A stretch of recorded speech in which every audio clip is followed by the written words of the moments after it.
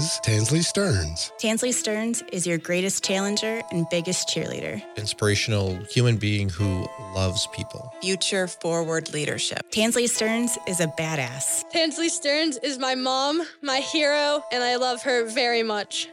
I am Tansley Stearns, and this is Despite Impossible. I am a longtime credit union executive leading Community Financial as president and CEO. I have always admired and been inspired by people whose passion is boundless and who don't comprehend the word impossible. This show focuses on their stories. Today's guest is Linda Armyn, Chief Strategy and Marketing Officer at Bethpage Federal Credit Union, the largest credit union in New York State and my alma mater. Linda is a dear friend and a huge fan of the Irish rock band U2, which might rival my Dave Matthews Band fandom. This is her story. Who is Linda Armyn? So that's a really funny question. And the reason it's a funny question is because about 10 or 15 years ago, I went to the Center for Creative Leadership and they asked the same question. And I couldn't come up with a good answer. So I made one up. Just like whatever. And I was so upset with myself because I couldn't really answer that question. I used to joke around, and you might even remember this. I used to say I'm playing the role of Linda Armyn. And it was mostly because I just didn't know, and I spent a lot of time doing some soul searching. It was probably one of my impossible moments. But really trying to figure out, who am I? Who do I want to be and who am I? And so I'm a mom first. I live for my kids. They're college students and I never see them, but I do live for them and talk to them as much as I can. I'm a businesswoman. I love credit unions. I'm a credit union advocate, but I think most of all, I'm just a really caring human being that cares about people. And my pups. I care about my pups too. Right. But what are the pups' names? Finn and Rudy. What kind? Bichon mixes. So Bichon Shih Tzu, Bichon Maltese. And so now that the boys don't call me, I just talk to the dogs. But no, it's good. No, it's really good. So, but that's who I am. Finish the sentence for me. The world will be a better place when? We look at each other as individual people. We look at each other as human beings and not viewpoints that we agree or disagree with. When your happiest, most joyful moments you're listening to? Fun music. I love oldies. What counts as oldies? Sunny Day. I love Sunny Day. Midnight Train to Georgia. I'm a huge Gladys Knight fan, and I just love that song. It makes me want to get up and dance or sing along. Disco. I love 70s disco. 80s. Anything that just makes me want to tap my toes and sing along. Do you have an album you listen to from first song to last? 100%. So I am a huge U2 fan. My U2 fandomness probably rivals your Dave Matthews, maybe. So I would say the best of U2 from beginning to end. Because I love all their albums. Yes. What's made you laugh out loud lately? Oh, my God. So I took my kids and their girlfriends to Disney World this summer. And we went on their new roller coaster, the Guardians of the Galaxy. And I was like trying to talk myself into going on this ride the whole time. And it like shoots off backwards and takes you on all these twists and turns. But they play fun music. They play like really cool. Every ride has a different song and they rotate like 6 fun songs that you want to sing along to. So we got a really fun song, and we were singing and laughing at the top of our lungs, and laughing till like we were crying, because the ride was so crazy and so much fun, and they were just making fun of me because I was screaming my head off and laughing. But it was seriously one of the funniest moments and such a great memory with my kids. When was the last time you danced so hard your feet were sore? All right, so I heard the Molly Bell podcast about the whole wedding discussion. Yes. And I will say, it was a wedding. Right? It was one of my best friend's daughter's wedding, and she loves music and loves dancing. And literally from the minute you walked in to the reception. The band was fantastic. It was from Brooklyn. They were great, and they just asked you to come to the dance floor. The bride and groom wants you to dance all night long and only go to your table if you absolutely have to. Oh, that's such good direction. Yeah, and so everybody followed direction, and I think we danced from when we got there. We might have stopped to eat a little and then went right back. My feet definitely hurt, and it was so much fun. But it was a wedding. I'm sorry. I hang my head in shame. No. No, we just had to create more moments. It just has to happen. We do. When you feel down, you heal by? So I live on an island. Yeah. And I'm a beach person. Mm-hmm. So if I'm really down and weather permitting, I mean, it could be cold, but just sitting by the ocean, even if I'm in a sweatshirt, sitting by the ocean, maybe listening to some fun music, but just staring out and breathing in that fresh air is usually what helps me get through that. And if I can't sit out by the ocean, sometimes I'll take the long drive across the ocean, down Ocean Parkway, and at least just be able to breathe in the air and feel some solitude. Who's someone you look up to? Oh my God. So I look up to a lot of different people. I'm a big believer in mentoring, and I've had a lot of mentors over the years. My dad died when I was in my 20s, and he was somebody I totally looked up to, and I have a lot of my mantras and isms come from my dad. My friends like you, my rock star friend Tansley Stearns, I totally look up to you and all the great things you do and how you lead by example. And my kids like really inspire me. They're great young men who've turned into great young adults and humans, and they care so deeply about the people around them and the planet, and I'm so excited to see what they're going to do in their next journey. So I'm really inspired by my kids. You mentioned mantras. What's one that you live by? So my dad always used to tell me, when you wake up in the morning, try and do something kind for somebody. Just one thing, make it a point. So I definitely live by that. It's kind of who I am and a part of my DNA. But there's a whole lot of other things. I really am big on being authentic. You can't succeed nowadays unless you're truly authentic and true to yourselves. And I think it kind of goes back to the, playing the role of Linda Armyn. A lot of people want you to be who they want you to be, and you have to know who you are and be who you are. So I think that being your authentic self and being true to yourself and stop trying to be what somebody else wants you to be is super important. So that's probably not a mantra, but a way I live. Tell us about your impossible. Oh, gosh. I have lots of impossibles.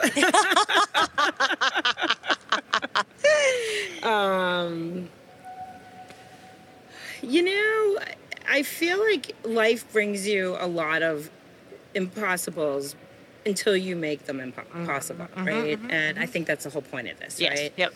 I know that my career dreams, hopes and dreams were different. They change, right? Like, I think if I look back to what I thought when I was wide-eyed and in college and working on Capitol Hill, I wanted to be a press secretary. I am so far from that right now, right? But really just trying to maneuver, what is it that makes you happy? Who are you? What do I want to do? So I think that was a big one for me, was just trying to figure out where am I most comfortable. I loved my job. I love being with credit unions. I was in larger banks and had different careers over my time, but I think stumbling through and trying to just keep reinventing what I want to do, and then each hurdle gets you to the next dream. And it may seem impossible, but I'm kind of at the top end of my career, and I have goals to be a CEO one day, and just like you, my friend, and I'm hoping and doing the work. You can't hope, but doing the work to hopefully fill that dream. And if I don't, then I'll find another impossible to beat. But I guess that's what I'm working towards now. Just working towards how do I keep myself fresh and keep myself motivated and excited. And then finding balance, that's the other impossible, right? How do you balance being a great mom? How do you balance work and and taking care of your health, right? Finding those peaceful moments. That's another one that's really been hard for me over the years, because I feel like I run at something and then something has to give. Yeah. So how do you try not to maybe be a perfectionist at all, but find moderation across all three so that you can be happy? So I think that's a daily impossible. Agree. Each hurdle takes you to the next dream. Linda reminds us that one can ignite their impossible not only by learning from adversity, but by being inspired by it. Let that sink in. When was the last time a hurdle became the springboard into a new impossible? Tell us about challenges that you faced that seemed insurmountable. So I ran into some health issues, and going through the medical process of testing and trying to figure out what's wrong with you, and that was really daunting. Yeah. And, luckily, all is good, knock wood. Yes. All is good, but that process is pretty scary. And being on the other side of it, I always tell people, don't Google. The doctors will tell you don't Google. When you go down that rabbit hole, man, it gets scary. Yeah. And I would say that was probably one of the hardest times where I just was like, am I going to get through this? And I did. And luckily, luckily for me, not everybody that happens to. And then you have another battle to fight, right? But it all worked out, and it makes me very mindful of, you don't know what's going on in someone else's life. And you do have to be really mindful and considerate of that when interacting with different people, because that was a scary time. Was there a point in your journey that you felt like giving up? So, yeah, I mean, and I think that goes back to moments in time, right? So I think there were moments in my career where I was like, what am I doing? I need to get my head examined. Like, why am I doing this? And then I would find a reason, right? Something would happen and I would be like, this is why I do this, right? Or I would hear something or see something. I'm reading Grit by Angela Duckworth right now. And, the whole book is about perseverance and not giving up and really finding those moments where you might fail, but you come back to try again. And how many times do you try over and over again until you finally do succeed? That's who I am. That's kind of one of my dad's things was always that you can't give up. You have to just be relentless. Even though you're going to fail and learn lessons along the way, I think I always come out stronger. So, yeah, I whether it was school, I mean, I went back for my master's in my 40s with 2 kids in high school. Going back to insurmountable, that one felt pretty insurmountable, but it was important to me, so I had to figure out how to make the time. Yeah. Looking back on it now, I kind of laugh because I'm like, what was I thinking? But it was important to me at the time. And I guess it still is. It was an accomplishment. But that is a crazy time to go back to college. Yes. Well, you just gave us an example, but do you have another story of a time where something went bananas and now you can look back and laugh? Oh. I feel like there's probably a lot of... Right. Like, that's a hard one, right? Yeah. Because I feel like, things could go really crazy. And I'm like, oh, man, how did we get through that? Yeah. And I guess you can laugh or smile or look back fondly. I don't know. But I'm not sure I could pinpoint another one. Yeah. But there's definitely things there. Yeah.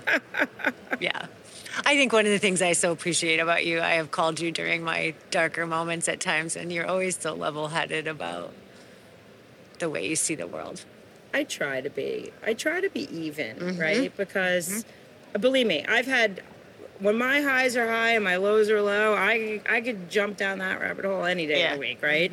But I think that's when it becomes insurmountable, right? And having friends, and I've reached out to you for the same. So whether it's career or personal life or just, what are my kids doing to me now, in a good way, right? Like they challenge you. My kids always tell me, Mom, sustainability isn't recycling in espresso pods. So, they challenge us to be better humans and to save the planet because they're going to be stuck with it and things like that. So, I'm trying. I'm always trying to learn and grow. And I think that's probably the most important part about it is if we keep learning and growing, that's how we can stay even and just be there for each other. And then that goes back to caring about humans. I genuinely care about my friends and family, and I want to be a support person. I have known Linda for years, and her approach to focusing on those things she can control and not overreacting about the things that she can't is simply remarkable. Keep doing the work, my friend. You are inspiring a whole generation of future leaders. Achieving your impossible is one thing, but there aren't any fairy tale endings. We reach milestones, we keep going. What challenges is your impossible still facing? I think it's the same, right? I think it's striking the right balance, dialing things up and down, right? Like my kids aren't really around every day. I joke around about it, but I'm finding other fun things to do to fill that time, right?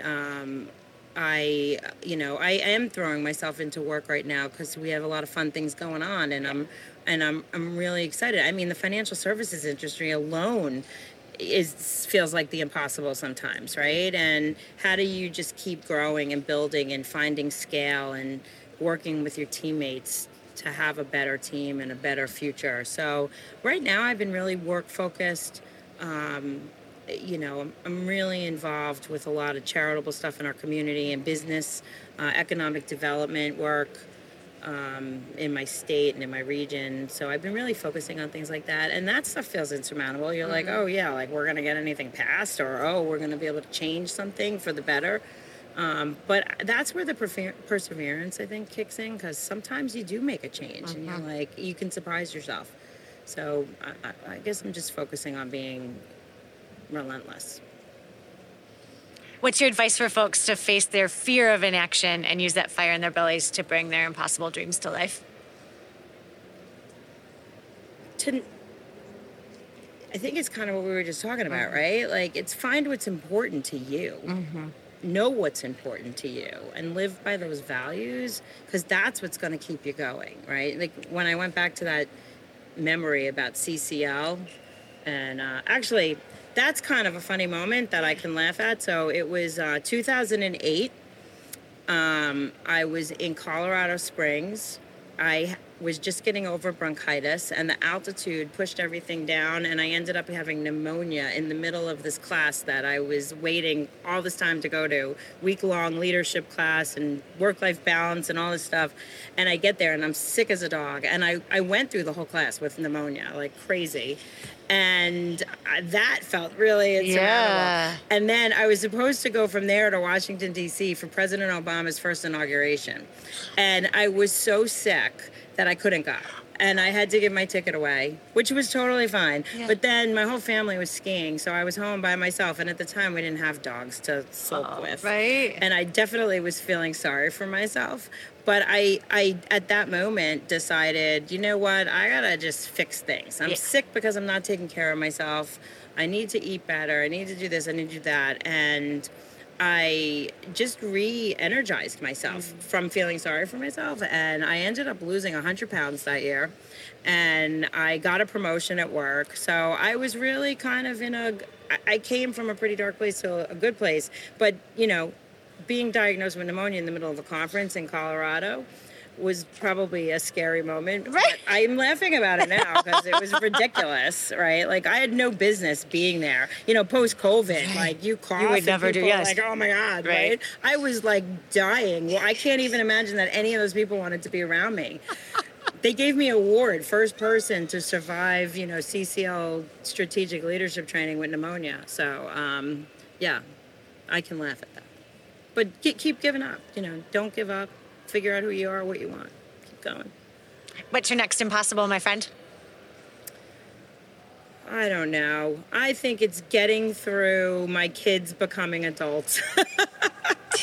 I mean, that's hard. Yeah. You know, you could set career goals for yourself. You could set, personal goals for yourself.